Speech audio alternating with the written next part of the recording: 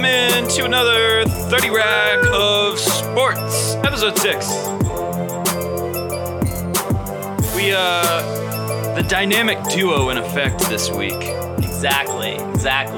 Greg is out, thank God. He decided to go to Sin City. And we got a good show for you, though, without Greg here. Our thoughts are with Greg. We hope he made some wise betting decisions out there at the books. And some unwise choices otherwise. That's what it's all about, man. Get that experience. Exactly. He's going to be feeling like shit on the plane tomorrow morning. He's flying in tonight at 10:30 and he's heading into work. Oof. What a dog. What a trooper. Ugh. Well, we do have a great show. We have got a lot planned tonight, actually. A lot to unpack for just the two of us. We'll be talking Ohio sports, what's gone on the past week, a couple of Ohio segments for you on the college end of things, and then we'll get into our national news, and we actually got some good national segments to talk about as well, we do. Well as our jeer and our grumble at the end of the show. But first... No, Zinger, not Grumble. Or Zinger, that's right. Grumpy's not here. Greg is the grumble, and the grumble of the Grumpies is not here. He did text us a few hot takes. Yeah. If you want to call them that. We'll get his takes in there, but for now, it's time for news. Well, beer. We got to introduce the beer. Oh, yeah, we got to introduce the beer first. What am I thinking? I'm getting ahead of myself. Greg is going to kill us. This is just Greg's off the rails a minute in. We're already sinking here. All right. Our beer this week, I was going for something up north. I was totally set on doing that. And then I got completely derailed when I saw this can. It's a marvelous can from Streetside Brewery down here in Cincinnati, Ohio. I had not heard of this brewery I've never heard of this brewery. So it must be a new one out there, and it is called Brah. Sup, brah. You heard that right. Sup, brah. With the question mark and all, S-U-H. They did bra instead of bruh. B-R-A-H. I think that's more of I think that is the feel there. The kind of Midwestern slang right there. Brah. Let's crack these open.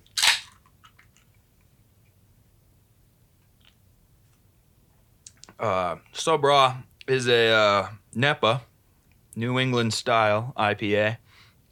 It's got some good taste to it. And yeah, very flavorful. And yeah, we will get to some darker beers. Maybe I was thinking of something heavy from up north in Ohio this week, but then I saw this can. That's 5 out of 6 shows. I think we hit the IPA route. So we'll get away from it. I had to blame Streetside and whoever came up with this can. It's a great probably can. The coolest can. Yeah, I think best can we've had. Last week we said best beer when we had the pool party from Land Grant. This week I think we got best can from Streetside so far. So we'll try and get a picture of that up on social media for you all later. And now it's time for the news. Got some scores for you. Well, this is going to be weird because we usually lead with Browns, and Greg is not here. But let's go ahead and jump into our minor league football team. Man. Both of them.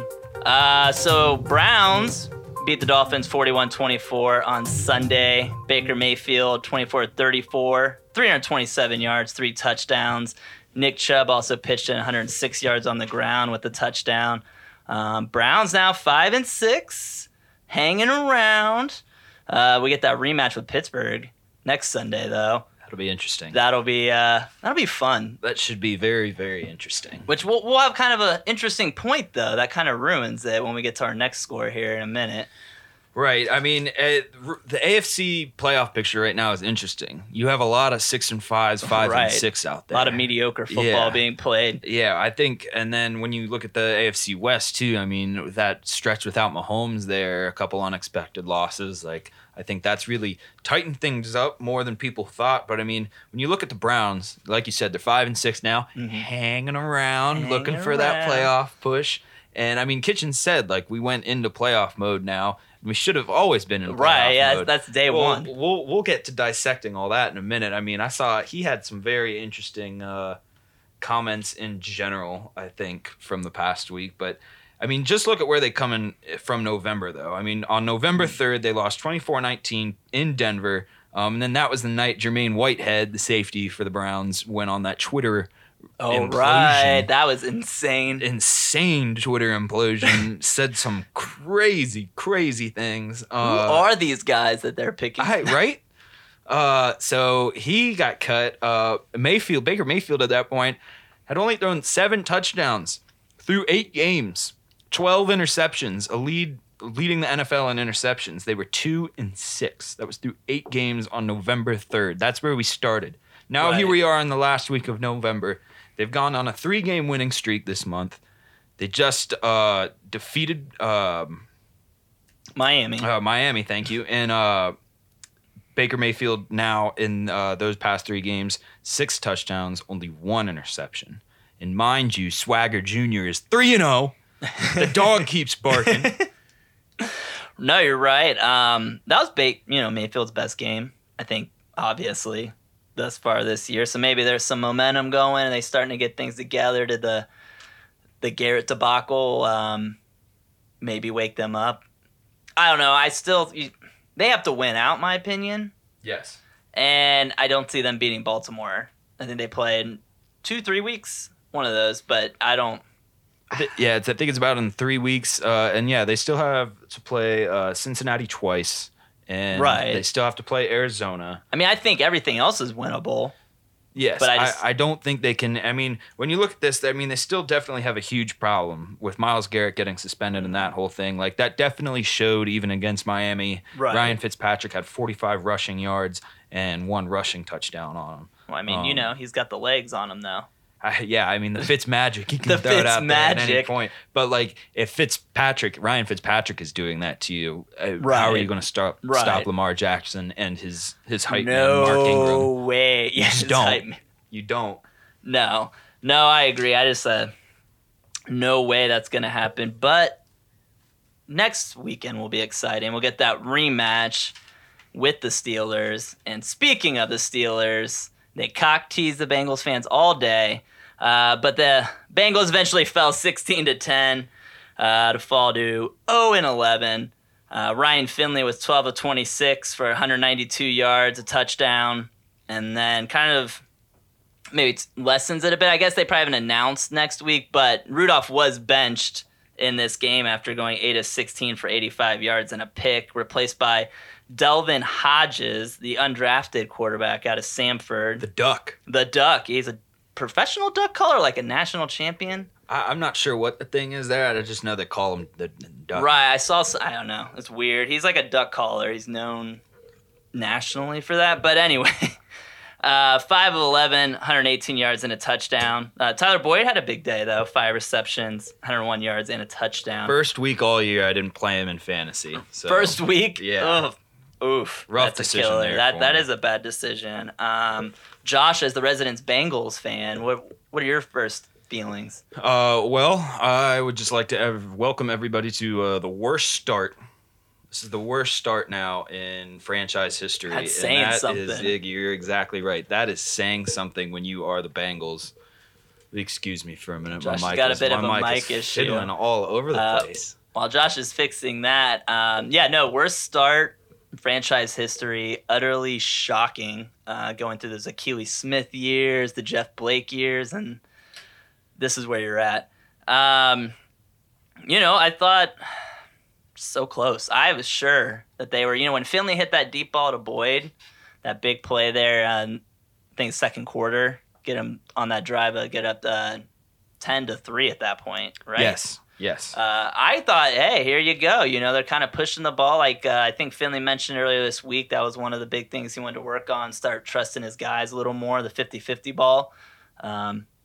Obviously, you can trust Boyd. Boyd made a couple great catches there. Just once again, though, just no offense. I don't even have Mixon, I think, was just at 4 yards a carry, something like that. It's just not going to get it done. Just show you just how few yards. I want to point out one bright spot on the Bengals, and he is the only Bengal, in my opinion, that deserves to go to the Pro Bowl and start the entire game in the Pro Bowl. Like, he should play the entire game, and that is one Kevin Huber, the Bengals punter. resident Cincinnati punter in the Ring of Honor for the Cincinnati Bearcats, and the guy is just doing work. He had 9 punts. Nine punts times for 418 yards. 4 of That those is punts insane. were inside the 20. He's 40% of his punts this year have landed inside the 20. He's only got less than a handful of touchbacks. I mean, that's saying a lot with how often he's punted. Right. I mean, you'd think the guy would have a bad punt here or there, or but I mean, the guy has just been pro punting. And those 418 yards, just to put it in perspective, the Bengals only had 244 yards of total yards. Only a couple hundred barely passing. Right. And well, did they even 192? Yeah. So they even hit 200. When was the last time they hit 200? You'd have to go back to Dalton. I think. Well, yeah. And so, they are going back to Dalton now. The Bengals will start Dalton next week. What? Yes. Why? So, and that's my thing. Like, I thought that move was saying, hey, we're going to see what we got in Finley. And hey, buddy, you get, don't you bring that kid in there and say, hey, the rest of the season's yours. Unless you're just completely inept. And I mean, not pretty, but I mean, 12-26, 192, a touchdown. He doesn't turn the ball over. Well, and that's my thing, is it takes a lot of nerve from whoever has to go and ask Dalton to start next week. Oh, that too. If you're Zach Taylor, that's got to be an uncomfortable situation. Right, you bench him, and now he's kind of sitting here trying to think, well, I'm healthy, and then hopefully I'll be landing in a better spot next year. And now you're going to be, hey, do you want to start and put your body on the line after we didn't want you for 3 weeks? And then, the gall. And create even a deeper hole for us, and it's just and their whole reasoning for it continues to be, we just want to win. Whenever you ask any Bengal front office coach, player, the whole thing is they just want to win. And I understand that, but still, I feel like I'm a broken record on this show. Still just want to know, the plan. A cohesive plan. Well, nobody could have said if that was really your plan. And no one thought in their right mind, no one would have thought that you benching Andy Dalton for Ryan Finley was in any way going to be an upgrade. I think everybody took that as, hey, the front office obviously doesn't have a plan, but at least, Zach Taylor is kind of saying we need to see what we got here and work towards the future. Right. I mean, he hasn't played. I mean, he has not been pretty. And there were some balls that came out of his hand. I mean, God, watching him and Rudolph a couple drives in a row there was just couldn't hit a fucking water out of a boat. Excuse me, I'm just saying, No, I mean, they couldn't. And when you look that bad, I mean, you aren't going to magically fix things. We know that with a quarterback change, no team is going to magically fix things. But when you look at the Bengals yesterday, and in the past couple weeks, I mean, 244 total yards on third down yesterday, 2 for 12. 2 for 12 on third down. And that goes back to a couple weeks ago when I went on that rant about Zach Taylor and his third down decisions. It's you have to know, they seem to play things just play to play. Right. Whistle to whistle. They're not thinking ahead, setting things up. Right. So I have in my, there were 4 sacks for a 34-yard loss. 4 sacks, 34 yards lost. So, I mean, no matter who you stick back there, you still have to deal with that offensive line. Yeah, the offensive line's that's my point. If I was Andy Dalton, I wouldn't even blame the guy if he was unless Finley's hurt, I'm not going back in there. I mean, you guys don't want me. I'm hoping to get in a better spot next year. I mean, obviously he's a consummate pro. He's going to start, but that doesn't make sense. My next bullet point in my notes is a big sigh. So just collective big sigh for everyone. And then big signs. We had last week, we had the big sign, if you fix it, day will come. And then this week we had grow with Joe. Grow with Joe. I mean, hey, I think the Joe Burrow thing's obviously in play. Bungle for Burrow. Oh, yeah. But, I mean, we've gotten into that. That's definitely in play. And that's the thing. Everyone's and I still stand by it. I'd love to see the Bengals just win one game. And I think they got a shot to do it against the Jets, especially if Dalton's going to start. And they have the cushion to win a game now. And I mean, I guess that's a point. You're right. They do have the Jets next week. That could be throwing Dalton in. They just want to get a win. That's probably your best opportunity. But yeah. I don't know. The Browns will probably screw something up. They'll probably give one of the Bengals that game in one way, shape, or form. That's what I was curious about. Is you've had so many storylines with both teams this year, Mm-hmm. and they still haven't played met. each other. Yeah, it's so weird. I've never bizarre. seen a divisional schedule layout like that, but I guess there's always that one team every year that you play you have to twice backload in someone, 4 weeks. Yeah, It's just especially weird. when you're throwing in London schedules. But yeah. So speaking of teams we have to play every year, we won't get to the team up north yet, Ugh. but we'll recap what happened on Saturday when the Buckeyes were tested. They were tested, Josh. Buckeyes take it 28-17. Field 16 of 22, 188 yards, 2 touchdowns. Dobbins, the workhorse that he is, 36 carries, 157 yards, and 2 touchdowns. He is also now the third-time all-leading rusher at Ohio State, just below Eazy-E and obviously Archie, who he has no shot in hell in catching. OSU had 3 turnovers, several just devastating penalties. I would say they left 17 points on the field, in my opinion. I really think this game statistically, even watching it, was not as close as the score indicated. Penn State pulled Clifford.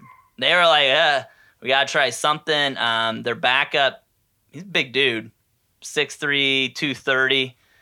He kind of got a little drive going there. They mixed in some option, which has continued at times this show. That's probably the one weakness on the defense that I see is when teams are bringing in the option. They've been able to make adjustments, but Shea Patterson, he can't throw the damn ball, but he's a hell of an athlete. Yeah. So next week, they're going to try to run some option. Hopefully maybe they'll make some adjustments there, but I don't know, Josh. I don't know what you think. I definitely thought they were tested at times, and then was definitely concerned with the fumbles, especially the consecutive fumbles. Oh yeah, those killer. And yeah, at very at the terrible goal times. line, that's a touchdown. Well, and then you had Blevins for Penn State coming in and getting into the backup QB position there for a minute. Yeah, and, he came in and kind of really riled up a ton of momentum for the Nittany Lions, and then you stir that in with the turnovers there, right? And that 5 minute period of play there where you had the turnovers and the field position that you were giving to Penn State. Well, they also had this kid playing backup quarterback and creating all this momentum. The game could have very easily gotten away from the Buckeyes there, and that definitely, I think, tests that whole did they handle adversity well test. Oh yeah. Well. Because I think they came out on top of that. And then I think they also just stayed aggressive. Dobbins, 36 carries. I'm a little... At times they were aggressive, but there were a lot of times I felt like we saw a lot of Urban Meyer, Jim Trussell, very conservative, questionable play calling. Yes. There are a couple third down plays. They went for it on fourth down, then they kind of get backed up again, penalty. Well, I guess, their conservative play calling early on is putting them into these positions because, they were 2 for 3 on fourth down conversions. Right. But like you said, I think that has to do with a lot of play calling. There were a lot of third and shorts, like 1-2 yards, where I didn't really necessarily agree. Line them up and run it down their throat. Yeah, right. Exactly. Like, there's no really need to get fancy with an option there or something outside. Or throw it. That was another thing that was driving me crazy. If you are going to run those options, bootleg something out, do run some play action there on fourth down. If you're going to be aggressive, even tempo drove me nuts. That opening drive, Penn State's jacked. Ohio State comes out crazy up tempo and just runs it down their throats. And then it was like every drive after that, they kept getting slower and slower. And I was like, man, no, you got these guys on the mat. Let's go. That's something I was kind of not happy to see.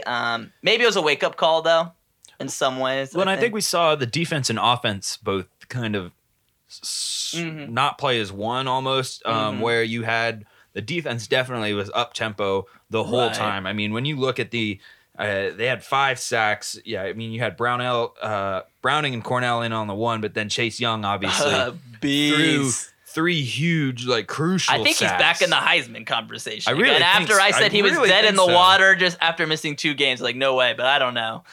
But yeah, he was the difference maker that everybody thought he would be. The defense, you're right. I think, again, besides the option and stuff, the defense, once again, no one's passed for 200 yards.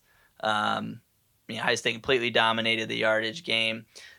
And so I do think but I do agree with what you said earlier. I think it was good to see a little bit some adversity. Like Justin Fields did not have a great day. I mean, statistically, it's all right. 16, 22, 188 yards, had a couple big runs, made some plays with his feet, which is what you want him to do.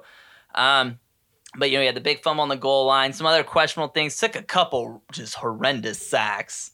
But I liked that at the end of the game, when they really needed a touchdown, he makes a big throw to Olave in the end zone. So, again, just kind of that resilience. Penn State just, I don't know why. Penn State just always gives Ohio State problems. They're almost like a more competitive Purdue-like thing. And I mean, Penn State's not a bad team. I think we don't want to get lost in like and say this wasn't a competitive game or this was a fluke or anything. Like we knew this was going to be a competitive game. Penn State's a good team. But I just think when you look at that the Ohio State defense just continues to be so impressive, I think. Oh, I mean, number one in the country. And I think once again that, we'll get to the rankings in a little bit, but I think that's a big separator to me amongst pretty much all the other big time teams is that defense. And yeah, I mean, once again, just stalwart. And then, hate week. We're in hate week, people. It's Unday, as we would say.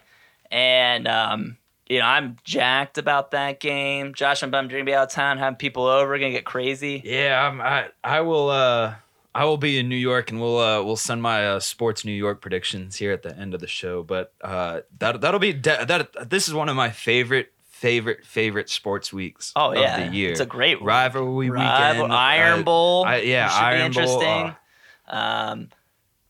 Oregon State. If anybody finds that, no one really finds the Civil War interesting. Bedlam. Jeez, that's what I was forgetting. Oklahoma State. So, yeah, lots of big games. Let's go ahead and jump ahead, though, a little bit. Let's get to our other successful college football team, the UC Bearcats. So UC won 15-13 over Temple. Devin Ritter continues to struggle. Desmond Ritter, sorry. What did I say? I think you said Devin. I did say Delvin Hodge. Yeah, Desmond Ritter.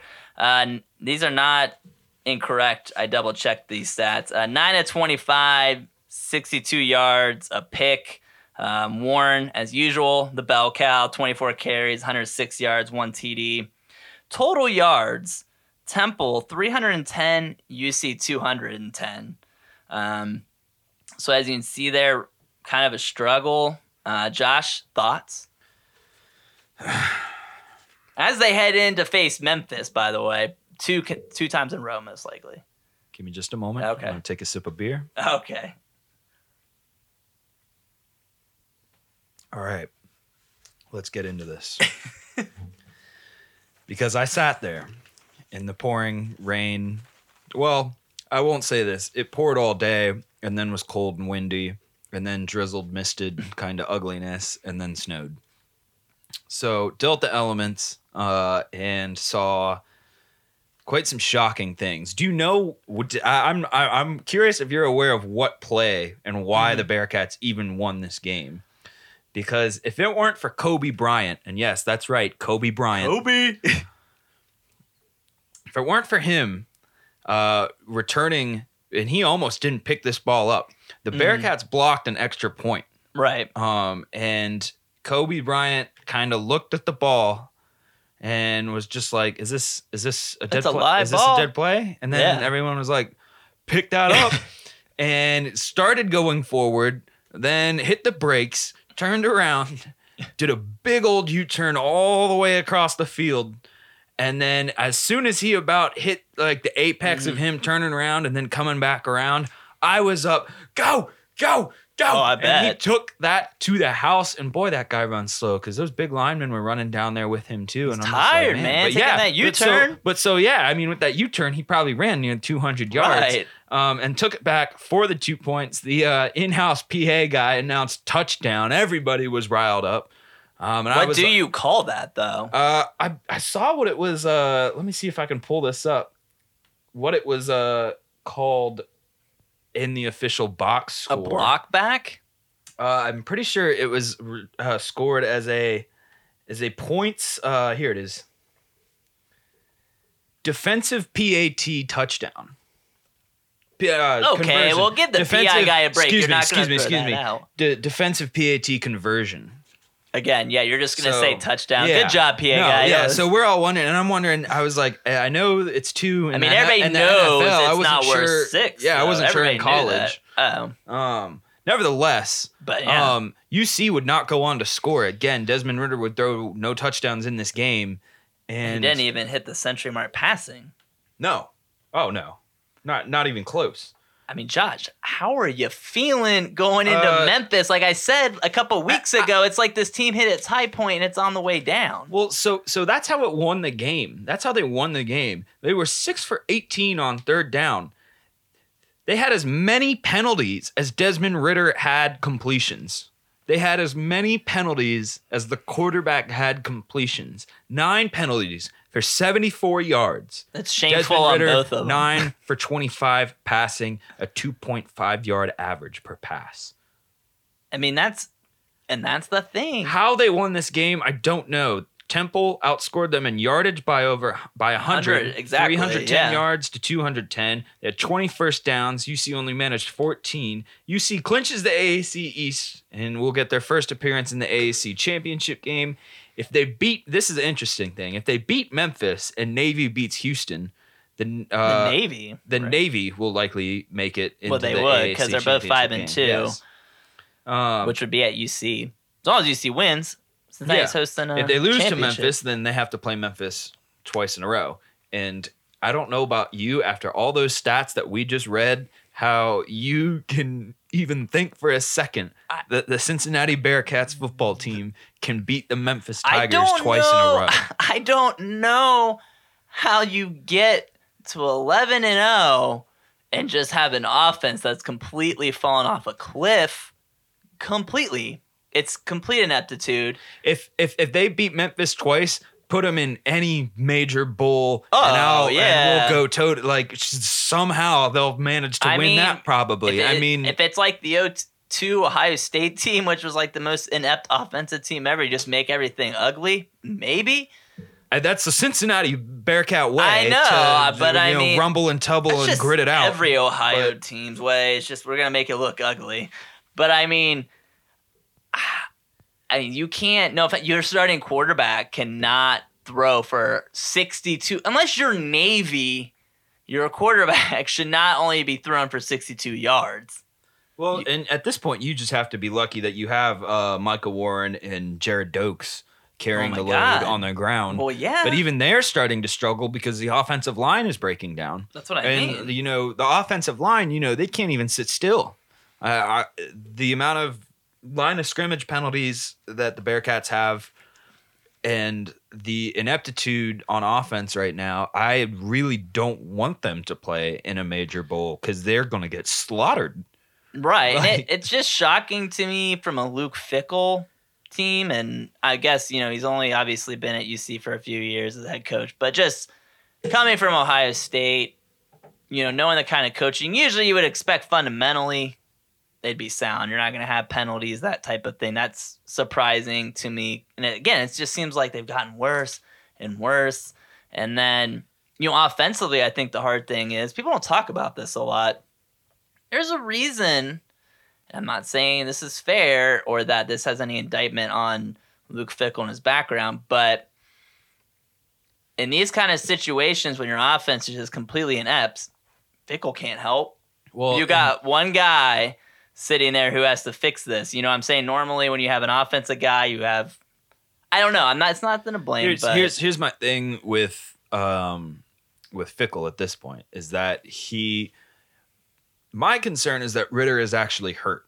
I've heard that. Yeah. And there have been very, very few details on that. Really, the only reason why people think he is hurt is because you can connect this string of terrible play to after this terrible hit on his shoulder. Right, I was gonna say, there's been some times where you see him kind of like do the little shoulder. And Fickell was asked about this after last week about like, why he left Ritter in there, and Fickell said that Ritter has earned that right, and that Fickell asked him if he's okay and if he can finish this game because Ritter has earned that right. And while I respect that relationship between a coach and a quarterback, I think I said this last week too. You have to be the coach at some point. Well, yeah, you did. You did say that, and you even said the broader point of, look, sometimes, and I feel like as anybody who's played any sports, you start. This comes in very little, and you work your way up. Coach asks you if you're good to play, unless like your limb's torn off. You're supposed to say yes. It's the coach who's supposed to make the decision and say no, you're not playing.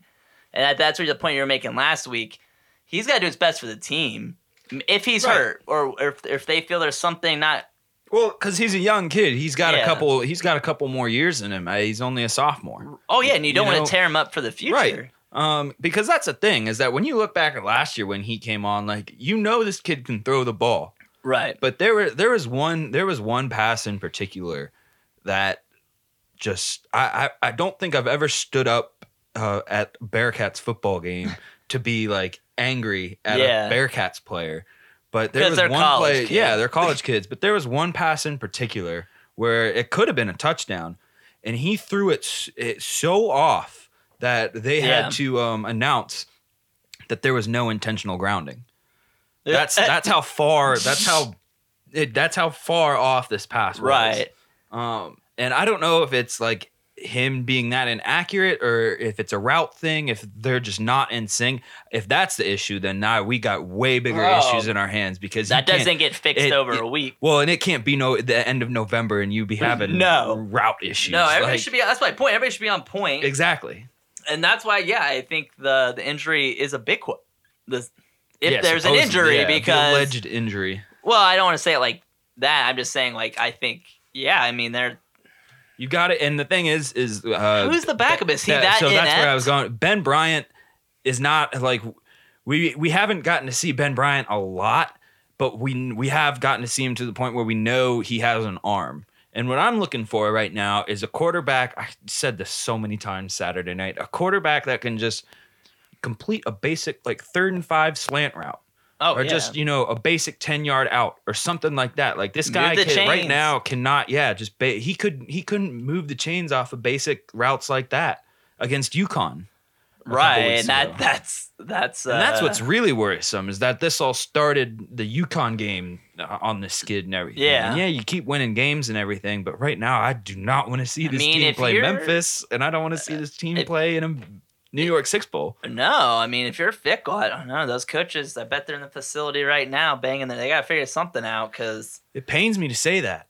It really does. It's only Monday, but they better get to work, guys. You gotta figure something out there. And that's going to lead us into an interesting situation, though, in a couple weeks. Because we're about to go into UC and Ohio State basketball. I was going to hit on some Cavs, too, real quick. We'll hit on some Ohio basketball. Yeah.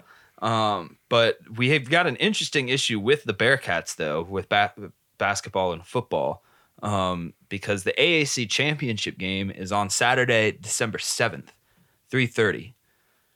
When does UC basketball play? Cincinnati plays Xavier in the famed Crosstown Showdown. Oh, man, I didn't even put that together. At 5 p.m. Oh, that place on will be December Clifton 7th. will be I won't even go near there. I'm going to stay in my house. I'm not even going to leave. Like, thank God. I'm pretty sure it's... I don't even live that close to Clifton, but it must be a madhouse all over. I'm almost certain it's at Xavier. Yeah, it is at Xavier. Oh, it is. Well, it's not that far away. So, though. yeah, but still, Cincinnati's going to be a madhouse between that 5-mile stretch. So, how that got scheduled like that. I mean, the AAC, I'm sure, didn't check in. Crosstown Showdown needs to go back onto the other side of the New Year mark like it used to be. This is getting way too early for us. Well, yeah.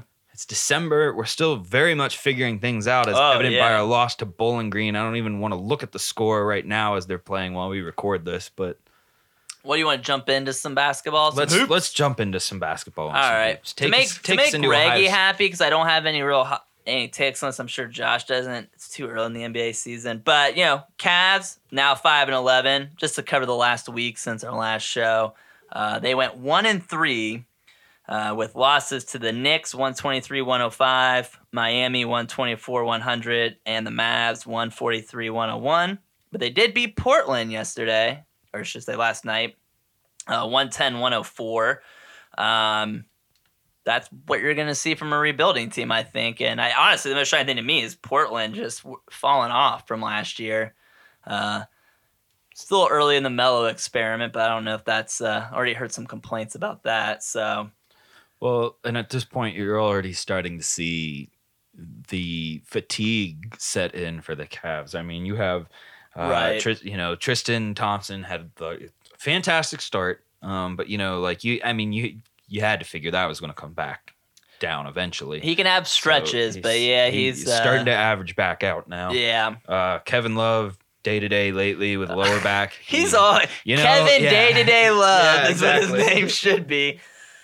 Colin Sexton also struggling a little bit. He's young though, man. He's real young. I mean, nothing bad about it. They're rebuilding. It's year 1, 2 kind of.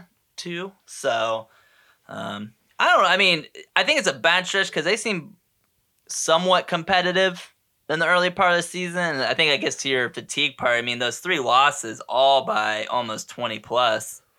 Well, and I think we talked about this in a very early show before the NBA season started, is where we said the Cavs, mm-hmm. if they could manage to stay healthy and, stay in some games and not have negative streaks, that they could maybe with some help have a chance. But now, like, look at where we had that great start and everything. Now things are deteriorating. Now, I mean, minus 7.3 points per game, according to ESPN. There's a learning That's the second curve. to last point differential right now. I think John Beilein has the personality for this team. I think honestly, we'll find out, 2, 3, 5 years down the line. But I think John Beilein was a home run hire, just because he's used to working with young kids, building. It's hard to get a lot of these coaches to buy into, hey, you want to come in and potentially get fired at some point, within this 5-year rebuild.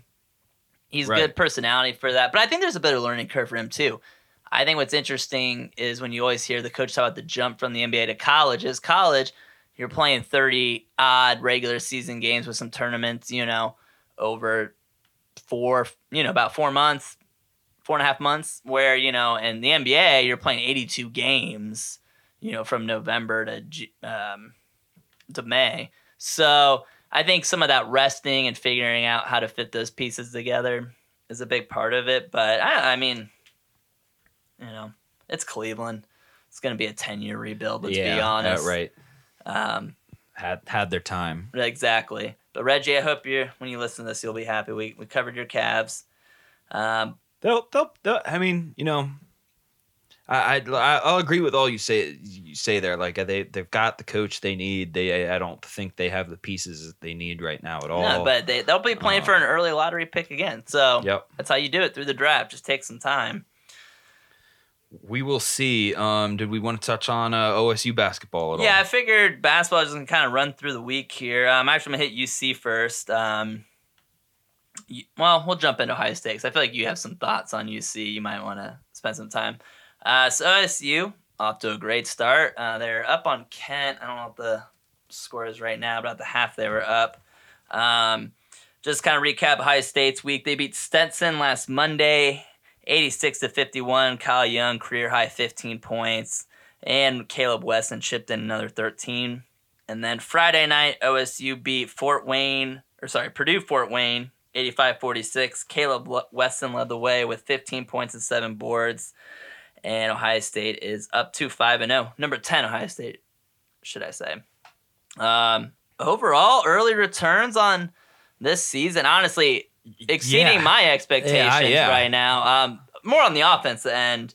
I just, with Holtman's recruitments, a lot of raw guys who are long. I thought defensively you can it's a little easier to teach young kids defense. That's a lot more effort and basics. But but the offense has really come along. Like I said, Kyle Young, I think he's going to be an exciting player. And then obviously Caleb Weston doing what he do, just dominating the glass. And obviously, the epicenter of the offense. So far off to a great start there.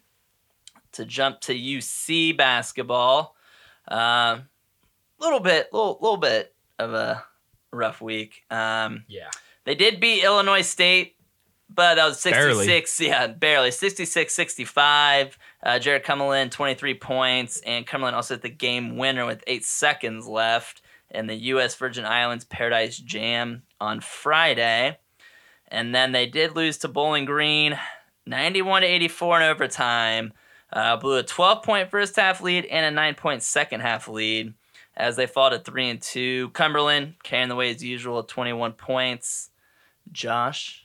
Actually, wait, what? You would be wrong. That would be the wrong Cumberland there. Little cousin Javen. The J Cumberland Javen. It's 6 threes coming through. Finally, that's what we heard about him over in Oakland, that he could hit the 3-ball, and we finally saw that. Cumberland had 10 points in the Bowling Green game. He did not play tonight. The Bearcats did win tonight against Valparaiso, but Cumberland, Jaron Cumberland, that is, did not play because of the ongoing foot and ankle issues. That's fair. This show's just falling apart. It's weird. Greg doesn't make those mistakes. Sorry. Oh, well, no, I've gotten caught up on that, too, because when you just see it, I just saw Jay Cumberland. I popped that down. Yeah. I didn't see the Bowling Green game. No, I've had to catch myself on that a couple times this year. But, yeah, the Bowling Green game was tough because, they blew the 10-point. They were up 10 points with 3.5 minutes left and couldn't get it done. Yeah. So, I mean, and tough. That's not a Bowling Green team expected to even compete for the MAC, really. So, I mean, there's definitely good and bad in Ohio basketball right now. Xavier pulled out the double overtime game against UConn in their tournament. We really come across as like an anti-Xavier show, which we're all three UC alums. I know. I was just letting the fans know. We all went to the University of Cincinnati. So if I'll personally speak with any Xavier listeners who are unhappy with their Xavier coverage. I don't think there are any. No, I don't think there are. If there are, get out. But no, we'll cover Xavier when we get closer to the. We'll ramp up the basketball once football season ends. We're like we're busy. There's too much going on right now, man. You gotta give the people what they want. Get them what and they people want. don't want Xavier or basketball right now, to be honest. So, but. I think like Ohio State, definitely exceeding my expectations. They're kind of like a weird, like some Kentucky teams from over the past decade where they're a little young. You didn't think, they definitely think they'd have some problems. Yeah, I mean, they're just some inconsistencies we were at times, a little bit before pretty dominating. Inconsistencies, and I think that'll get exasperated. They played some really just perfect games. The scoring is just what's throwing me off. I haven't seen Ohio State teams score like this since you're talking about the high end of the Thad Matta years there. And it's probably been 5-6 years since we've seen a team score like that. Well, and I think that's what you're seeing in the difference between Ohio State and Cincinnati right now is that Cincinnati coach John Brannen will definitely tell you that there are so many things we need to work on. And not that Holtman won't tell you that either, but he's definitely, I've heard him say multiple times over the past 2 weeks that was a perfect game. We played a perfect game. I mean, they have. And they're just executing everything perfectly right now. And like you said, scoring more than anyone thought they would on average. And the defense is there. And, I'm excited. A lot of people picked the Ohio State kind of middle of pack, heard a few maybe, third or fourth. And, right now they're ranked a top 10 team. Obviously, long way to go. But early returns are good. Now, the John Brannen, new coach, whole new, we're talking about Holtman for 3 minutes, 3 years in. So it's a little different. Should we get into some segments? We've got some segments to get into, I think. So yeah, we do. We'll ask ourselves some questions here and get some answers. Feel free to give us your answers and crazy takes here. Tweet us, Facebook us, both at 30 Rack Podcast. Do you want to say that we will be taking our Thanksgiving week off? Right. So there will be no show next week. Yeah. But we will return to recap all of it. We'll have a very packed show for you. We'll have a very packed. Yeah, there's a lot going on. There will be a lot to uncover after rivalry week, and we get going into championship playoffs week. So NFL winding down. December will be fun. So let's go ahead and jump into these segments. Segment number 1. Which OSU player, I'm going to narrow it down, Justin Fields, J.K. Dobbins, or Chase Young, is most likely to go to New York? And then, who's most likely or who should go, if any of the three? That's an option as well.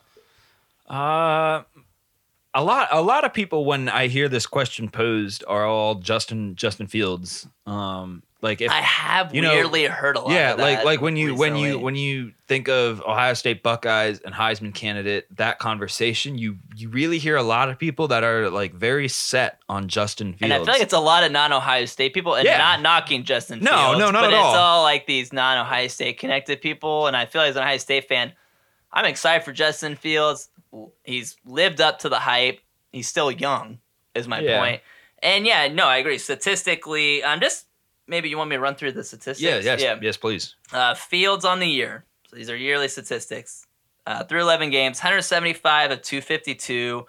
It's a 69.4% completion percentage.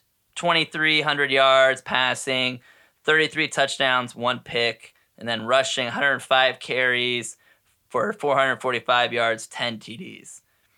Dobbins, 219 carries for 1,446 yards. That's 6.6 yards a pop with 15 touchdowns. And he pitches in 2 more touchdowns receiving.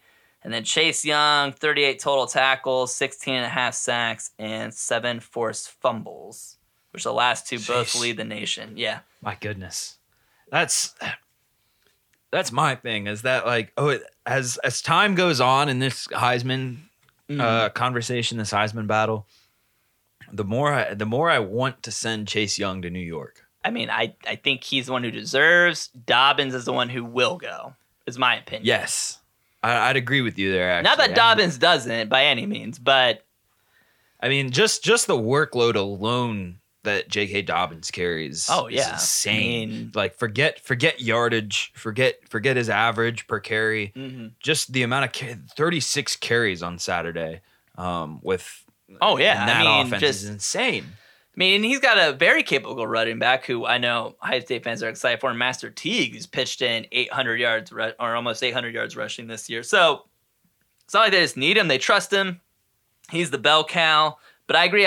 Getting back to Josh's point with the Justin Fields thing, I heard that on game day, and I've heard that for the last few weeks. I hear that everywhere. Super efficient. You couldn't ask for anything more. He makes the smart plays when he makes them. I'm not saying that he shouldn't be in the conversation, sure. I mean, kind of, but really not. But really, does the numbers, because when you look at the numbers he puts up, it's not game-defining numbers. It's not game-changing numbers. It's efficient numbers, yes. It's good numbers, yes. Efficient with a few big plays peppered in. Yes. But when you look at all the sacks that Chase Young has had, just when you pick each of those out individually, like so many of them are such clutch moment, third big down, plays, huge sacks, the 7 forced fumbles.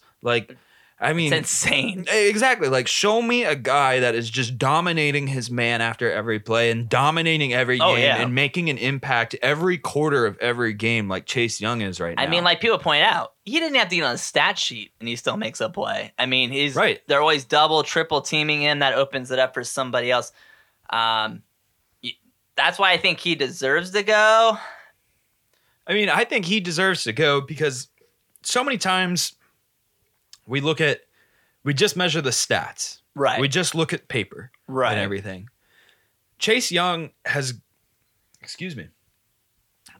come so far as a player, and to now this year, when you look at this season, I think when we talk about the Heisman, we have to look at impact. What is this player's impact week to week on a game? Oh, yeah. And Chase Young's impact right now is, I think, just greater than many other players' impacts. Oh, I agree. Right now. Anybody. You know, like there were moments in that game where if it weren't for Chase Young, then you give Penn State another first down, and some of those in the red zone, like, I don't know. I have a hard time I know that is not how a lot of voters look at it. No, they don't. Just, that's they're going to look at the statistics, and we all know, unless something catastrophic happens, Joe Burrow is going to win the Heisman. Not saying I necessarily disagree. He is. But I agree. I think if you just watch film and just went with the eye test and who pops off the screen, right, is Chase Young. Well, let's be very clear here. We're debating which Buckeye should go. Yeah. I'm taking it step. We're not saying that Chase Young should win the Heisman. But I am. But yeah, I am a little bit. But if we're simply basing it on does this player deserve to go, then I think that he is the most deserved of any player in college football right now to go to New York and at least be there. And let's not count the fact that Ohio State could get to and Burrow could still win. I mean, how nuts? Yeah. First of all, how crazy would that be? That'd be 3 Buckeyes because, Joe Burrow does have a Ohio State degree. Yeah, that is true. Yes. Hanging up. He is a Buckeye. And actually, funny, I didn't know this. He can still get into the facility. Wow. Yeah. So that'll be fun to watch. But no, I think we both agree. Dobbins probably the most likely. Not that he doesn't deserve it, but Chase Young, I think, pops off for both of us. But let's go ahead and jump into segment number 2. This is kind of a fun one a little bit. Obviously, we don't know the situation. Mike Bohn took the University of Southern California's athletic director job after 5 years at UC. So UC is on the hunt for a new AD. And Josh, what is one thing, I think each AD over the last 15 years has really done something to elevate UC sports since the Bob Huggins era. They've always had like one big thing, What's the one thing that the next UC AD needs to do? Or if there's one thing you could just have them do and explain why they would be able to do that. Like what maybe? Short answer. Short answer here is that stay the course. You just all what's these new the end goal? So that's the long answer. We'll get to that. I was gonna say I have a pretty long answer too. Okay. The short answer is that you just need to stay the course.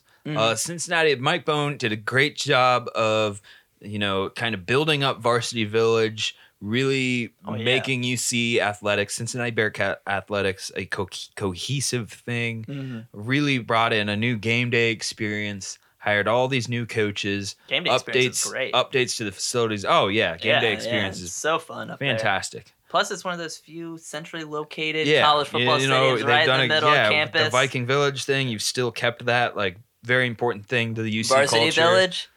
I believe that's what it's called. No, I know you called it Viking Village. Oh, excuse me. I don't know where.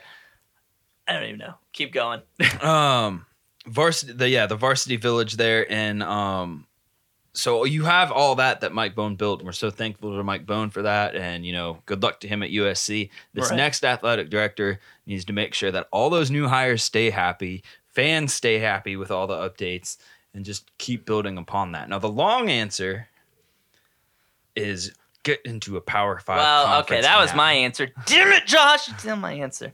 That's the obvious. Well, that's the obvious next step. Yeah. There isn't UC athletics is kind of peaking right now, Well, like I said, it's not a stepping stone. It needs to be a destination job. Exactly.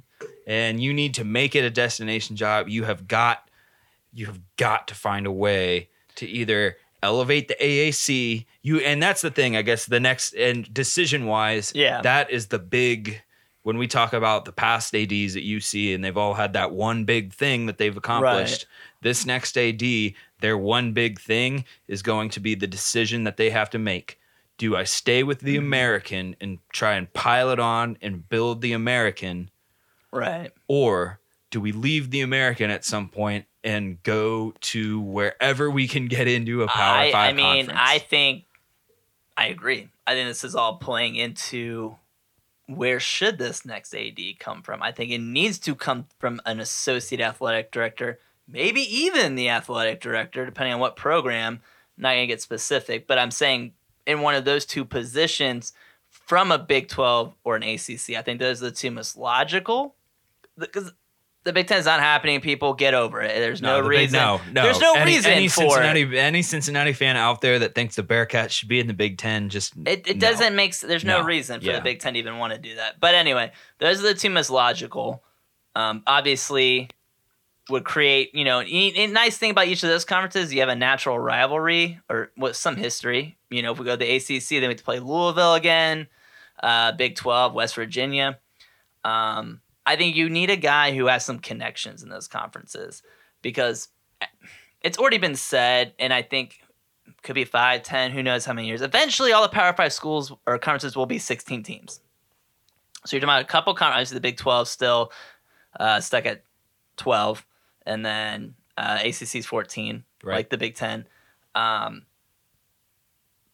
Everybody knows it's going there. Yeah, they're all going to be adding 2 to 4 yeah. teams anyway. So if you have a guy who was an associate athletic director or an athletic director, I mean, I don't know what the Big 12 was doing. It was so weird. That whole, they paraded all those schools. Let's be very clear here, is that I am not blaming Mike Bone or any UC no, they didn't take anybody. SMU would have been a good pick. The Big 12 is the party that royally screwed that whole situation. They shouldn't have even done it then. I'll even go as far as to say is that the Texas Longhorns and the Texas Longhorn TV network they got the whole situation. Yeah, that's a weird... that's why Oklahoma has threatened to leave multiple times. That whole network's a mess. So, and that's the thing, is that unfortunately too, is that since we're getting into talking TV deals here, the ESPN and the new ESPN contract with the AAC, I mean, schools are getting $7 million. It is a nice contract. That might not seem a lot to someone like the Texas Longhorns or the Oklahoma Sooners, but for that keeps the AAC, for a school like East Carolina University, keeps the athletic department afloat. A school like Temple, a school like Tulane, that is huge. That's huge. Oh yeah, they're big. And to have that guaranteed, so then that's the thing, that's what I'm saying, is that this next athletic director is going to have to make the decision at some point, right? Like, what is the course for us? Personally, I would love just to see the AAC. Let's make it a nice even round 6 Power 5 school conferences, and then an 18 playoff. The 6 champions get their automatic, and you get 2 at-large bids. Yeah. Seems pretty clean, easy to me. You cut 1 non-conference game out. Yeah, I mean, 3, and then everybody should have to play a 9-game conference schedule. Yeah, I mean, when we look at the bigger picture here, I mean, we have to work like you were saying, where each Power 5 conference will at some point be 16 teams. Like, we have to. Well, unless they did this, but college athletics and the NCAA eventually just need to work towards that as a goal. Like, we're talking bigger picture here beyond the UCAD thing here. Like, we need to work towards that as a whole. But as it relates to UC and what the next athletic director needs to do. Yeah, there's going to have to be, at some point, you're going to have to make a big decision on what the course is for University of Cincinnati athletics. I don't even think it's necessarily setting the course.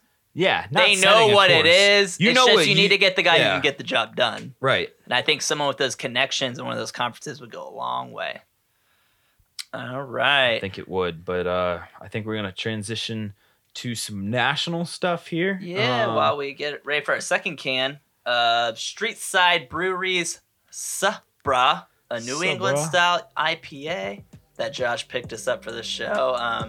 Like I said, not too familiar with the brewery, but I really do enjoy the beer.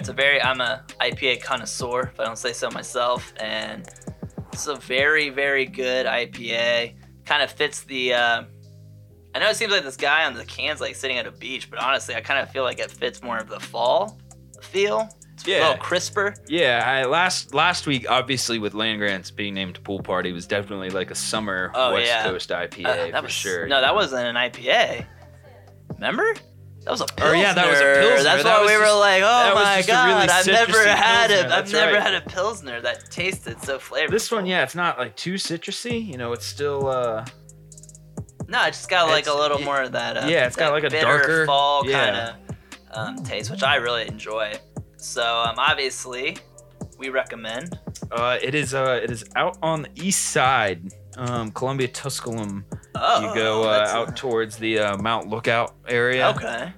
So down there on Route 50, right as Kellogg Avenue begins, is where Streetside Brewery okay, is that's just located. right down there. So yeah, we'll have to go check that out sometime. Right. Yeah. And I promise, we'll get up into Northern Ohio. We'll and move get out. Different, We'll move different out. beers here. We're gonna move out of Cincinnati. This can just spoke to me. The guy in his drug rug and glasses and beard. What did you? Was Is drug rug? Yeah. Which is the drug rug?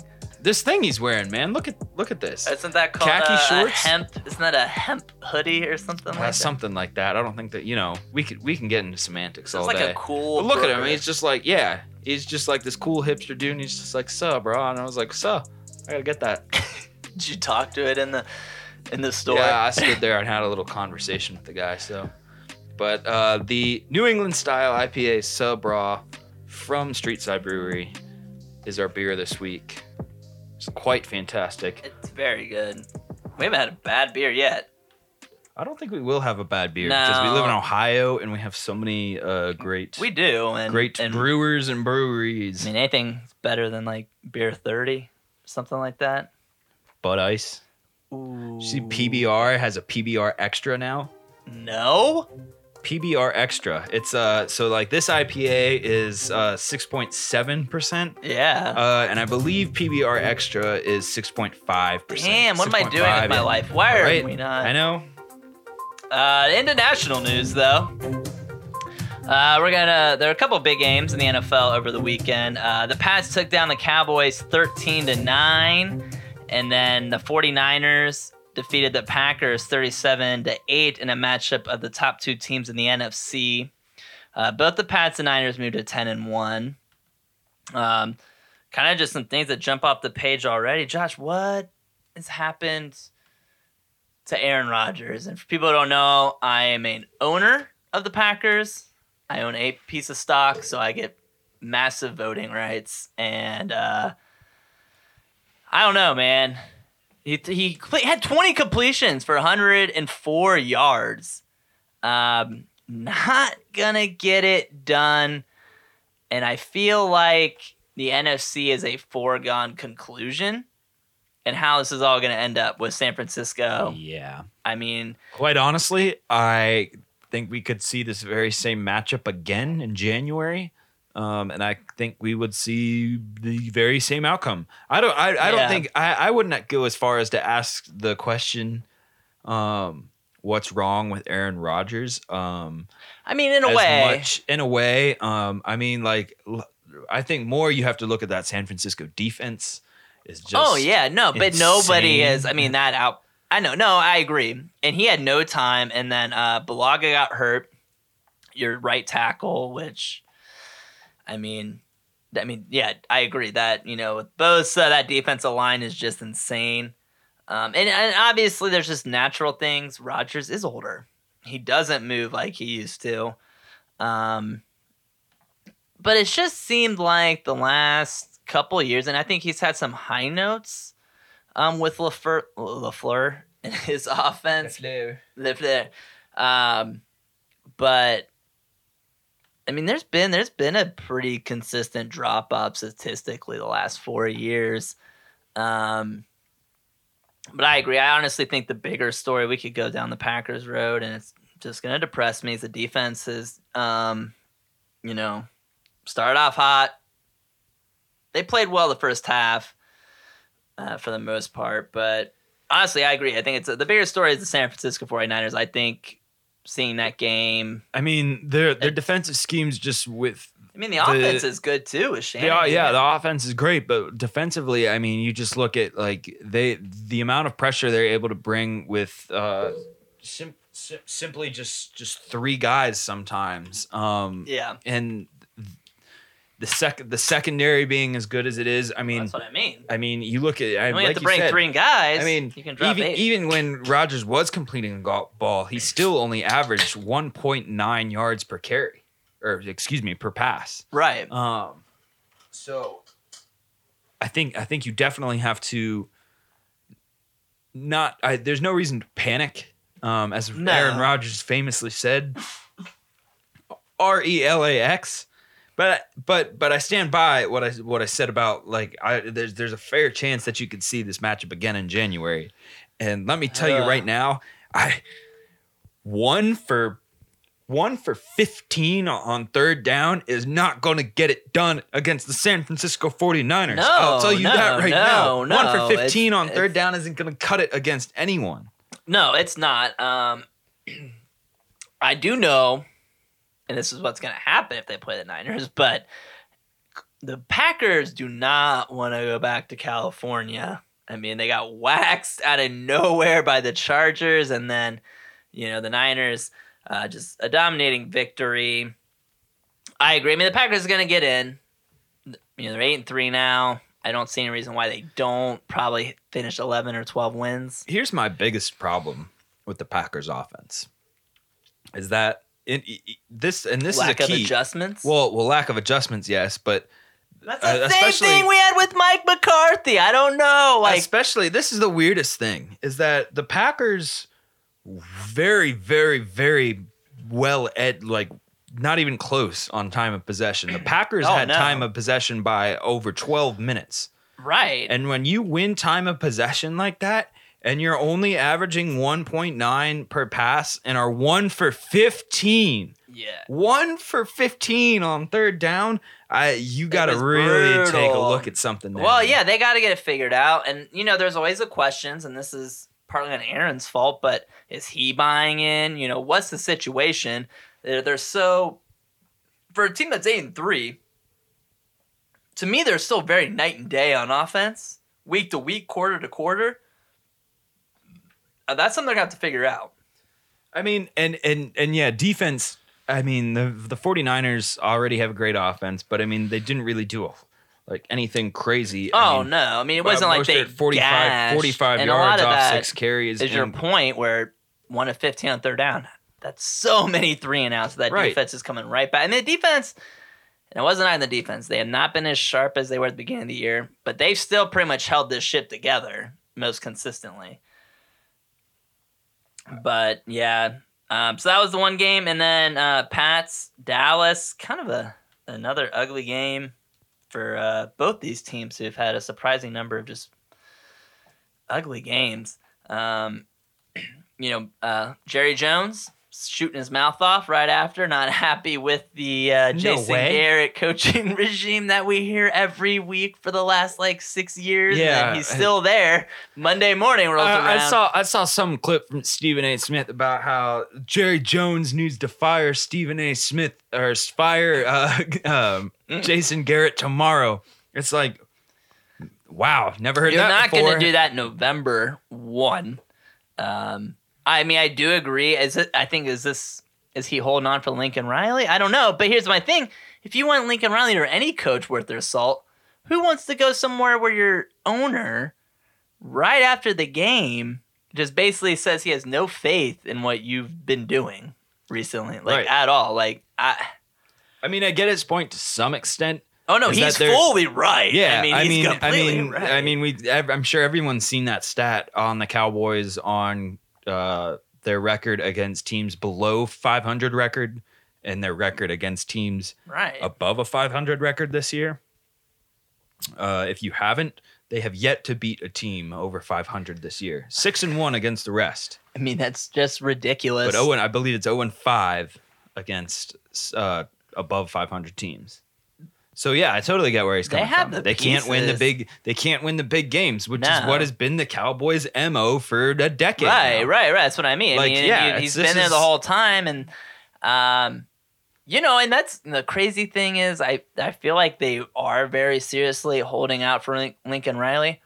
Who's to say Lincoln Riley wants to go in the NFL at all? No, yeah. College coaches make just as much, if not more. They have more control. Well, it's like they're the face. And it's not to say Jerry Jones has the money. I mean, it is Dallas Cowboys and Jerry Jones we're talking about. Right. But at a certain point, like you said, who wants to go somewhere where the owner is going to throw you under the bus as soon as the final whistle blows? Right. In Oklahoma, I promise you, can match anything Jerry Jones will pay you, and you have complete control. I always tell people that all the time. When we start talking about college, why won't college coaches want to jump? Oh, they're definitely want to go. Why? you have complete Exactly. control over every aspect of that program, and you make $6, $7, $8, $9, $10 million with bonuses in it. Are you kidding me? I'm really, and this is what the whole week leading up to this game, I was like, wow, New England, because New England and Dallas, kind of the two Right. power, the two Well, teams. I mean, those are two know, legitimate. I mean, that's why I said those are two big games. Those were 4 legitimate Super Bowl contenders, Right. That people were talking So- about early in the year. So, but my thing is that I kept hearing is like, oh, it's Tom Brady versus Dallas and blah blah blah and all this, and the whole week I was just like, Tom Brady's gonna win, Dallas is gonna squander something in the second half. Everybody will be out with their pitchforks on Monday, calling for Jason Garrett to be fired. Jerry Jones will say something ridiculous. Stephen A. Smith will do something funny in a hat on ESPN.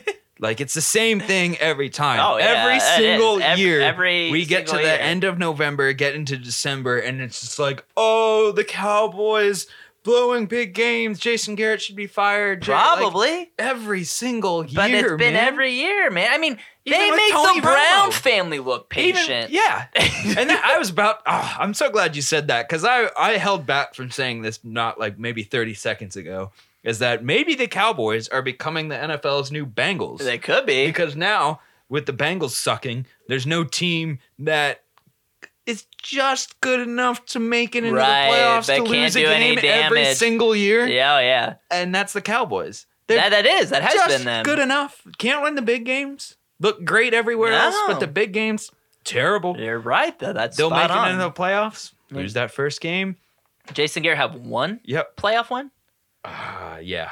I think Oh. one or two. That shouldn't cut it for the but- Cowboys. For right? America's like in Texas, team. Yeah, that's shouldn't my cut it. thing. Is like, oh, you call yourself America's team and everything, and sure, yeah, they've got like one of the biggest followings in the world for They a football have team. an effing star on their helmet, Josh. Yeah, excuse me. But yeah, it's just the same song and dance every. It is. Like, It's annoying, and no one gives a shit anymore. so we'll see where the Cowboys end up in a couple see. weeks. Talk about people crying. Number 6, Oregon fell to ASU, Arizona State. The fighting Herm Edwards.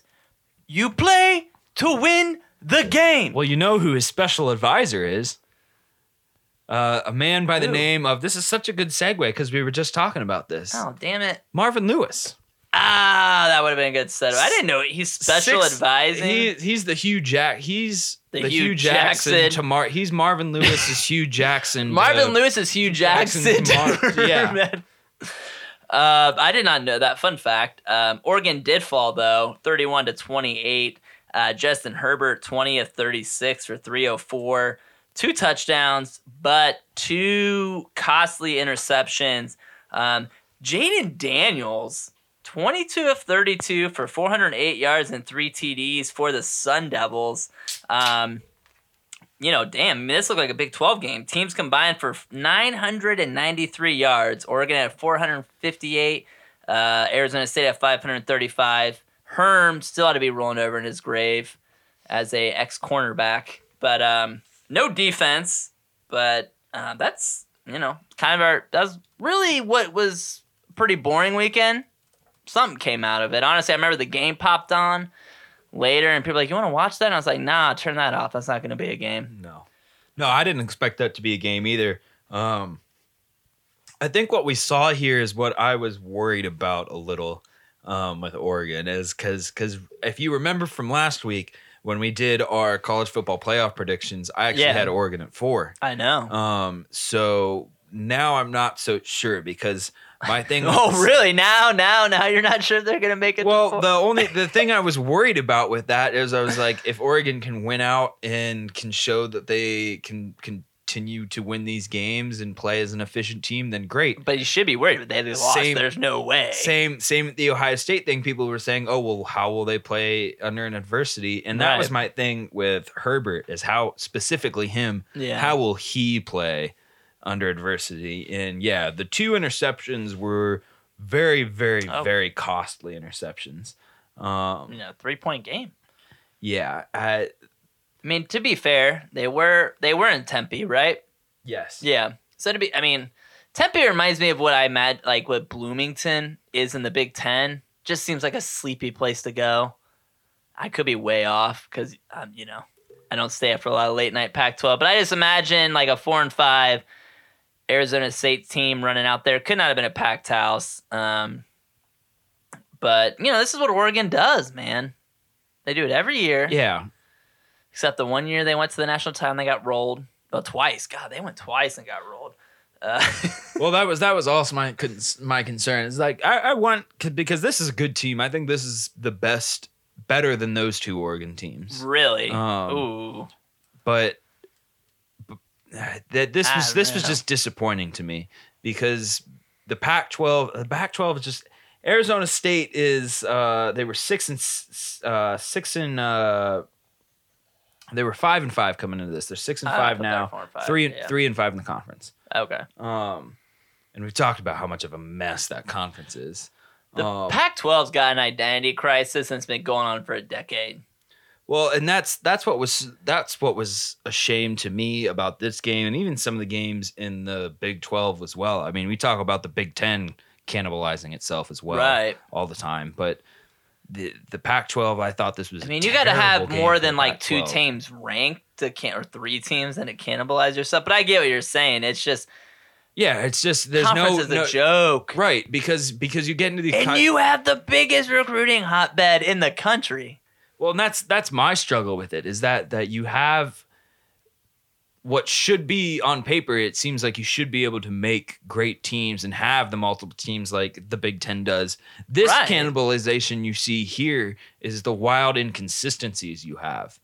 So I don't know. I was very disappointed in this game. Well, yeah. I mean, it was interesting to get another conference in. The Pac-12's, I don't think Utah is going to be able to do it. I think the Pac-12's out. Hot take of the week, if you want. I think Pac-12's out. Yeah.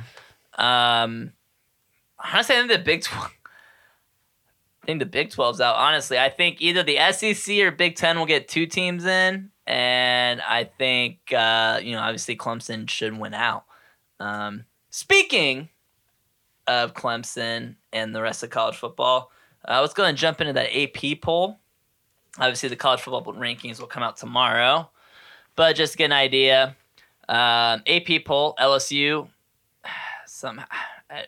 I'll get to that in a minute, still maintains the number one spot with 50 first place votes. Ohio State still at number 2, did gain a couple, 9 first place votes. Clemson at 3 with 3 first place votes.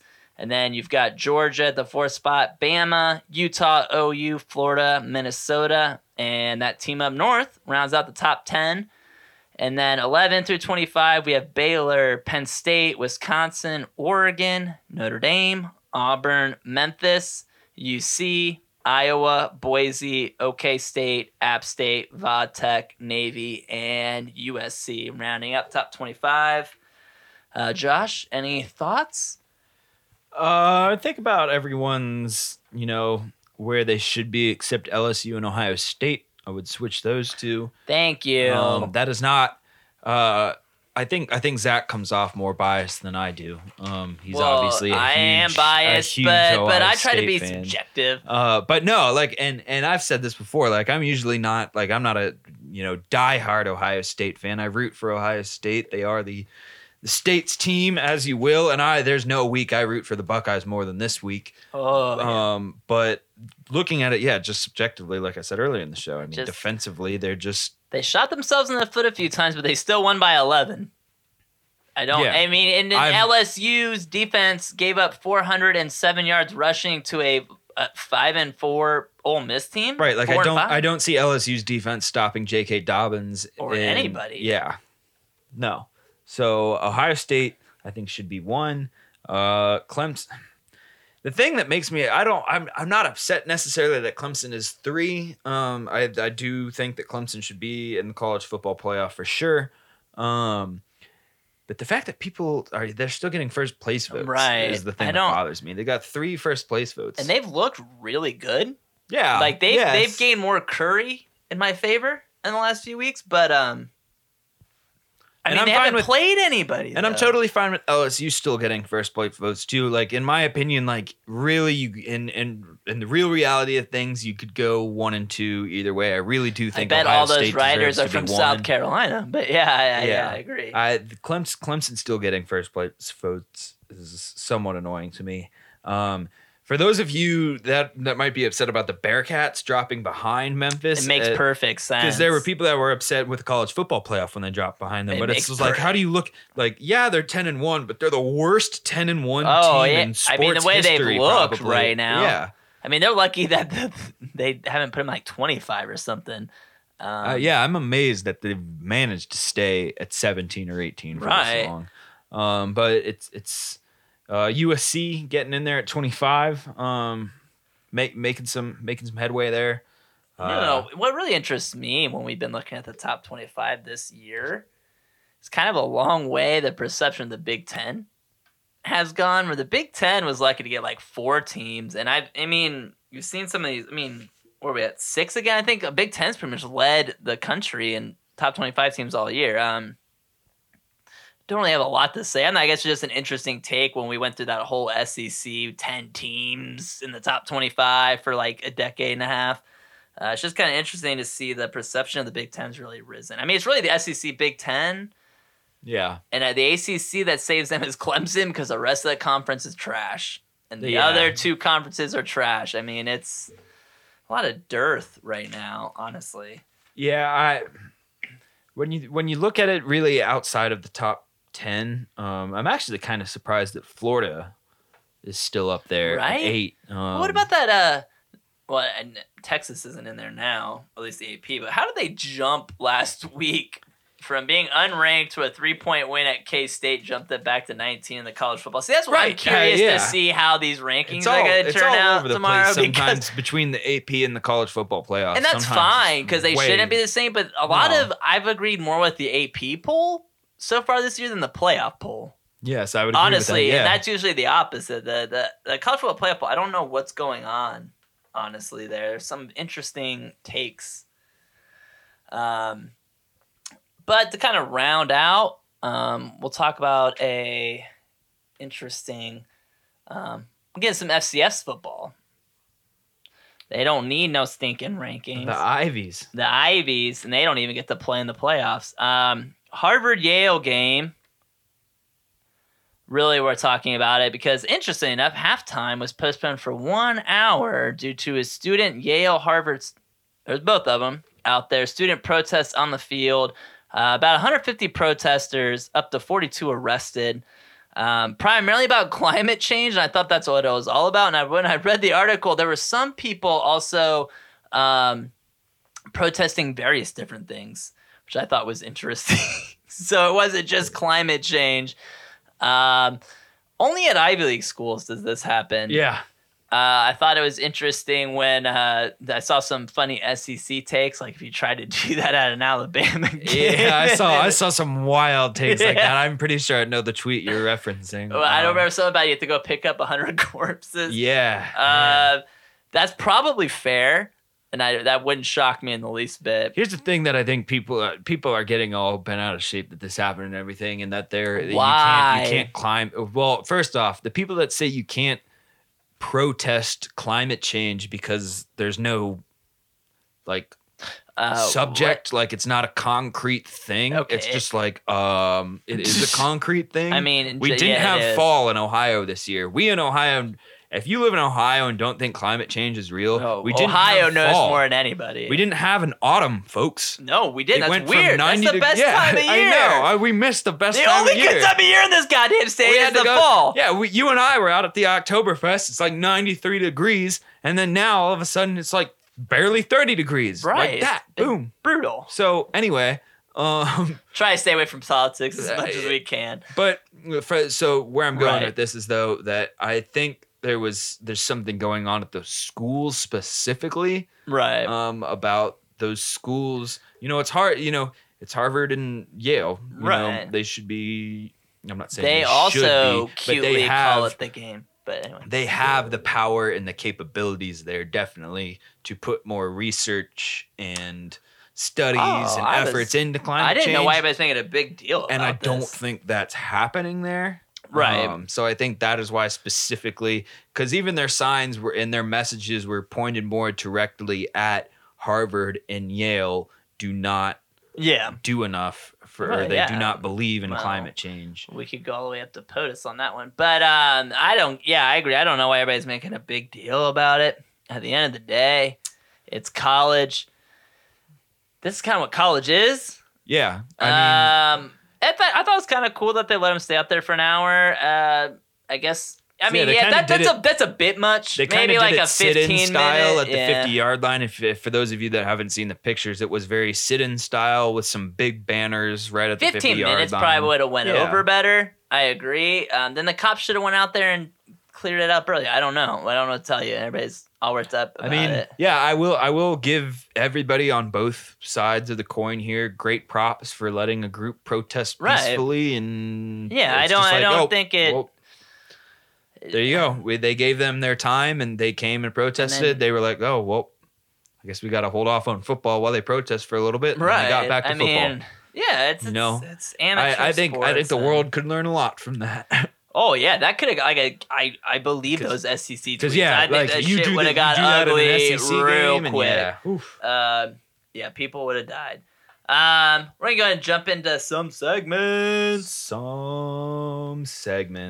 gonna kind of piggyback off our first news story. So with the Pats and Niners both winning this weekend, I don't know, Josh. I mean, both Pats and Niners 10-1. Are we destined for a Pats Niners Super Bowl? If not, who do you have as the Super Bowl? Sorry, I had to let the beat drop. Oh yeah, beat drop. Who do I have for the Super Bowl? Definitely the 49ers. If we're talking just between the Patriots and the 49ers, as far as which one of those teams are the shoe-in, the Niners are easily. I think the Niners are going to the Super Bowl for sure. I'm not as convinced on the Patriots because I think there's some things going on with their offense right now that they need to get worked out. You had Tom Brady last week. He didn't throw a touchdown. Yeah, didn't throw a touchdown last week. Even this week wasn't pretty. The trip, the phantom tripping or the tripping. So I definitely think the Niners are making the Super Bowl. Of the AFC, there's no team that really screams to me that they're making. I think it's a crapshoot, honestly. Yeah, I really think it. Like we were saying earlier, with the Browns still being able to make it in, there are so many 6-5 teams out there right now. Yeah, I think it's going to be a rematch of the 2013 Super Bowl. Baltimore and the Niners again. I think that's what I would lean more Belichick towards. reminds me so much of a Saban, and his defenses struggle with a mobile quarterback who can throw the ball around a little bit. And I think, we already saw what Baltimore did to New England, and it didn't seem like a fluke. Sometimes New England has those losses, but New England struggled since then. Right. I think they found something. There's just to look at the NFL playoff picture here for a minute. We've got the Patriots are 10-1, yes, and they have the 1 seed right now. But like we've said, there's some things going on there. I think a little bit of deteriorating this past month, a little, and then the Ravens are 8-2. But you look at that team, and a lot of people and a lot of people are like, "Oh, there's no way you beat the Patriots twice in 1 year." Like nobody ever beats the Patriots twice in 1 year. But I don't know. I think Baltimore can do it. Past that, you have and I think each conference has a very quiet dark horse. The quiet dark horse in the AFC being the Buffalo Bills, who are currently sitting at the 5 seed, but at 8-3. They're a quiet 8-3 team. Yeah, a quiet 8-3 team there. But then past that, Chiefs and Texans are 7-4, and then the Steelers have the final spot right now at 6-5. But they still have to play the Browns again. The Browns at 5-6. You still have the Colts, Titans, and Raiders who are 6-5. So who knows? But from the AFC Super Bowl, I'm thinking Ravens. I agree. Yeah. NFC. Their quiet dark horse is still the 2 seed, the New Orleans Saints. They have been quiet. Well, they've had some struggles on defense recently, though. So yeah, I think they're the dark horse. I think they're the weaker dark horse. Not that I'm saying the Bills are a strong dark horse, but those are the two kind of quiet teams, kind of riding out a pretty decent record here. I do think the Seahawks have the best chance, though. If we're talking a best chance to knock off the 49ers, I think the Seahawks are going to have the best chance there. Oh, yeah, that would be an interesting they have the flashiness to kind of mix that. Well, Russell Wilson. Yeah, to mix that defense Dangerous. Yeah. They got close this last time. They did. They did. So I think we're both going Baltimore, San Fran? I think we're both going Baltimore, San Fran. Pretty honest. I mean, I would love for it to be Packers, but I just hope they can get over that embarrassment, to be honest. I mean, I think we are going to get ourselves a nice Packers-Vikings NFC North divisional matchup, perhaps. But even that, I'm not looking to that game with a whole lot of confidence for the Packers. Nothing right now. Just complete embarrassment all the way around. Speaking of what could potentially be embarrassments, but I don't think so. Who wore it best? Who wore it best? We haven't done this segment, I think, since maybe our first episode. It's been a while for this segment. Yeah. We're pulling this back out of the bin. It off. Yeah. Who wore it best? We are talking, as I'm sure baseball fans are aware, but if you're just a casual sports fan, to be honest, with a Nike fan and a baseball fan. Nike will be the new provider of uniforms for Major League Baseball. We've also not everybody is getting like a complete overhaul. The Indians are getting nothing, which kind of bummed me a little bit. But yeah. The Reds, I didn't think were getting anything, but they did get a change to their alternate uniform. Oh, did they? A little bit. Did they get a slight one? It's actually a pretty big one. So they'll still wear the same home whites as far as and this is all obviously we could still see some changes. Baseball's the worst. They don't present these all at the same time. We'll find shit out like every 2 team. months Yeah, later. every team has announced this is a different time. But so for the Reds, the Indians so far have announced they nothing already planned. came out and said they're not changing anything. The Reds, hadn't really said anything, but then I guess so. In the past, we've had the home white and the away gray; those are staying the same. But then the alternate red, used to have the wishbone C, just like the white does.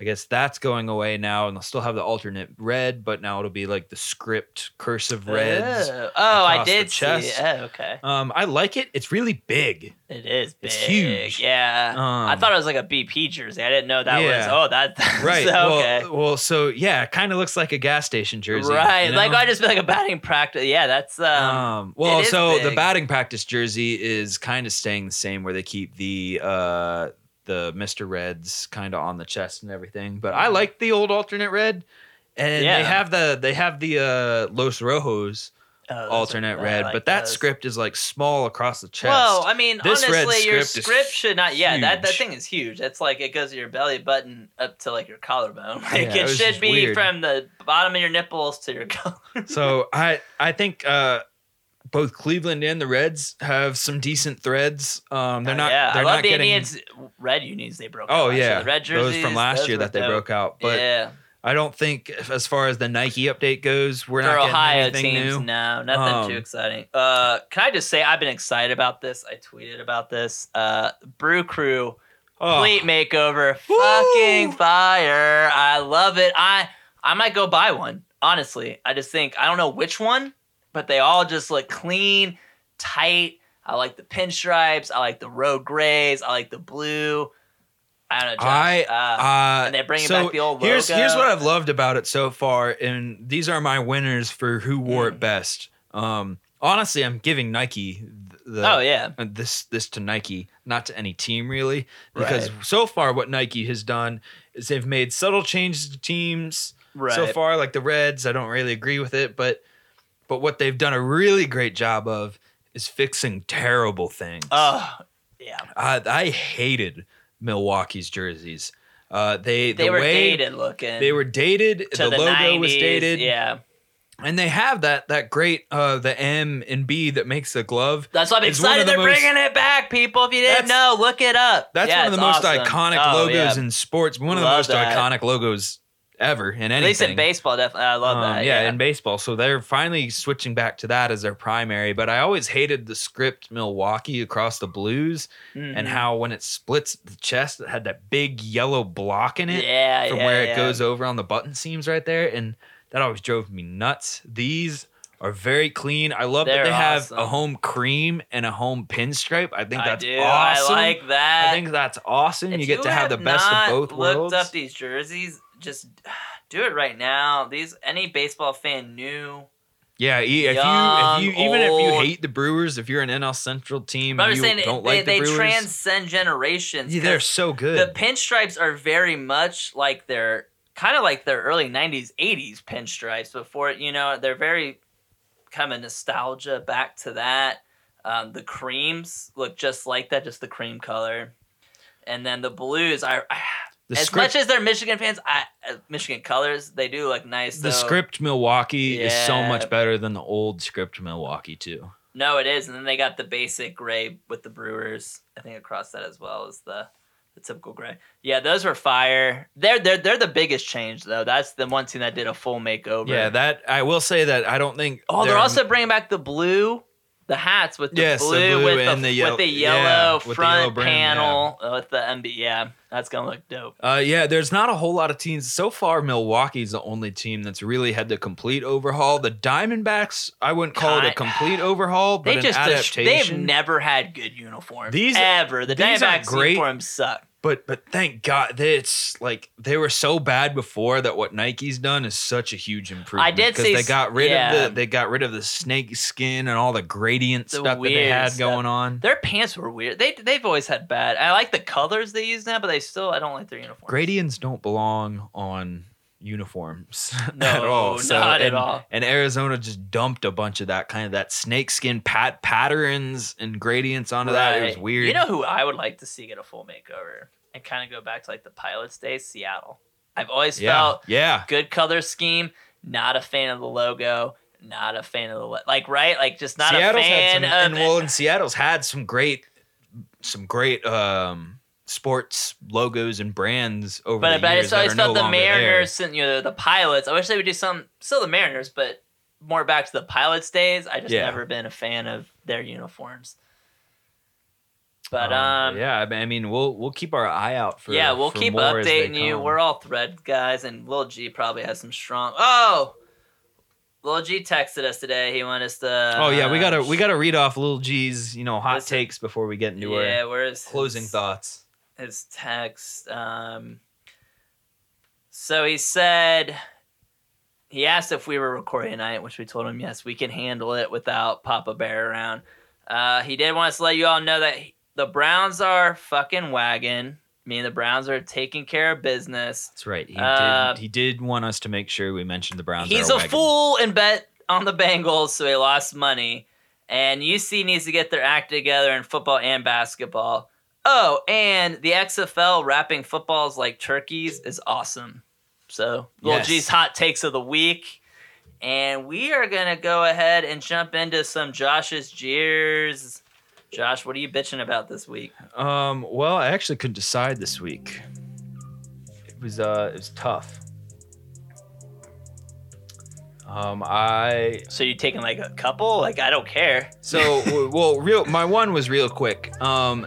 Because like Greg was a fool and bet on the Bengals. I actually had a great parlay going on college football on Saturday, and it got ruined because FIU.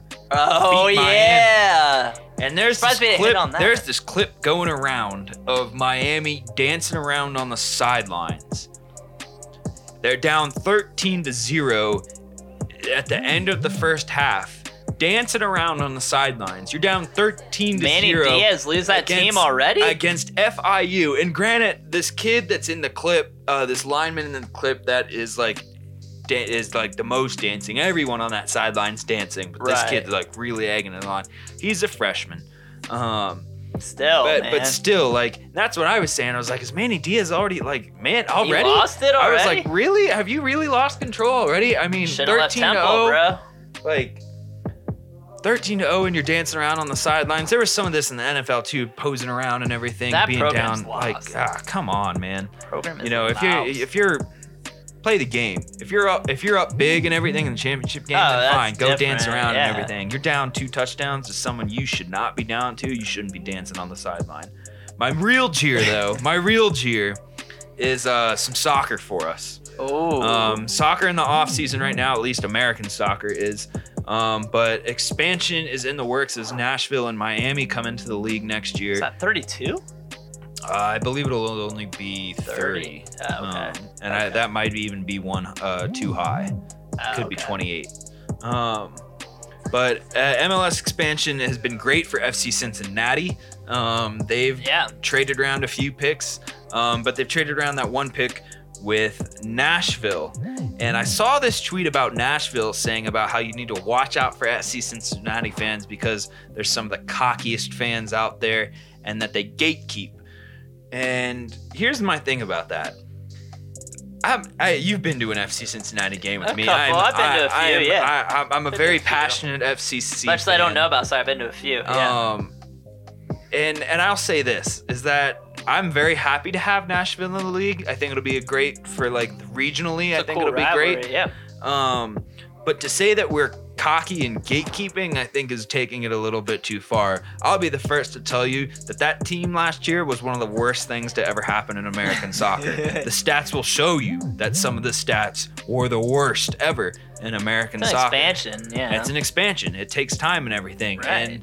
And, hopefully this year will be the next they'll build upon that, kind of like Minnesota did, where it takes 1 to 2, maybe 3 years. Right. But then you have other sides like Atlanta and LAFC who have set the new standard for being successful right out of the gate.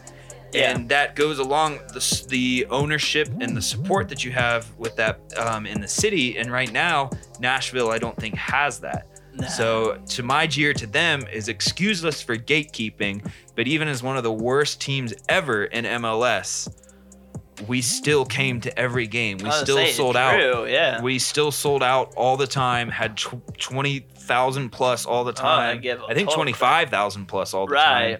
With a third most watched American soccer team on TV this year. Dang, I didn't know that. In Nashville, you're bringing 5,000 to 6,000 fans a game to an NFL stadium. I mean, can I point out, Sacramento really wanted that expansion. And when I lived in California, me and Tori went to FC Cincinnati, went to Sacramento. Sacramento played at the California State Fairgrounds, and their stadium held 1,000 people, and we were one of 100 people there.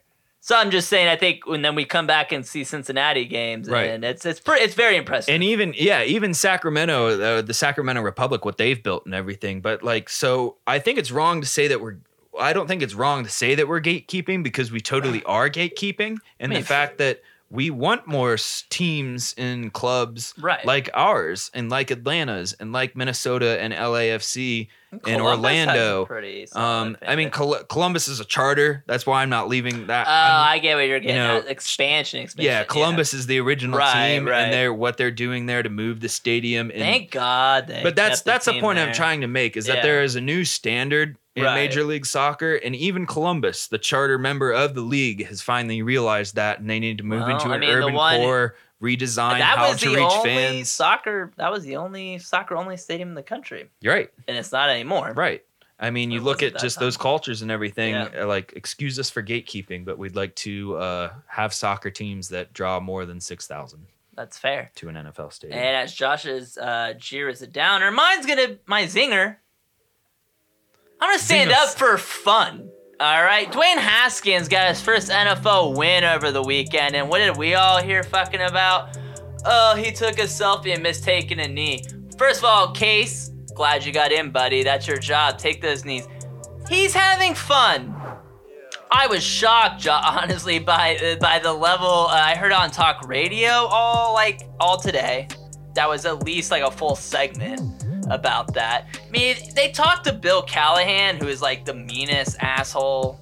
He's up there on the face of the earth, and he even just laughed. He's he was having fun. Talk to him. I agree. Yeah, you talked to him. Can't do that again, buddy. What is wrong with the NFL having some personality? He took a selfie with a fan. The fans are what pay your salaries. The fans are what build the league. I agree. I'm sure if he could do it again, he would not do that. But everybody's making, like, you know, Joe Theismann coming out there. Oh, he should sit next week and be suspended. Like, come on, man. The game was okay. He thought it was over. It's not they like had the to guys, take a knee. It's not like the guy's trying to run a hurry-up offense and jogged off the field to take a selfie. Right. You know? Or, I mean, it's not like they had to score. The game was over. They just had to take a knee. That's... And even, like I said, even Bill Callahan was kind of laughing. Like, yeah, I'm going to talk to him. I'm sure he did. I'm sure he said, that's not... You can't do that. And I agree, you can't. But everybody making it sound like he stabbed somebody. Yeah. Or you like... shouldn't make that a normal thing, but it's not like the guy, like, stepped off the field or, like, as the kicker was attempting the winning field goal, he was there taking a selfie. It was over. The game was over. It's just, some guy to take a knee in case Keenum got in the game. I'm just saying everybody needs to chill out. But I also want to congratulate Dwayne. Not pretty, but you got your first one. Enjoy it. Next time you gotta take the knee, brother. All right, let's get the shout outs as we're gonna leave you guys. We're taking the week off next week for Thanksgiving.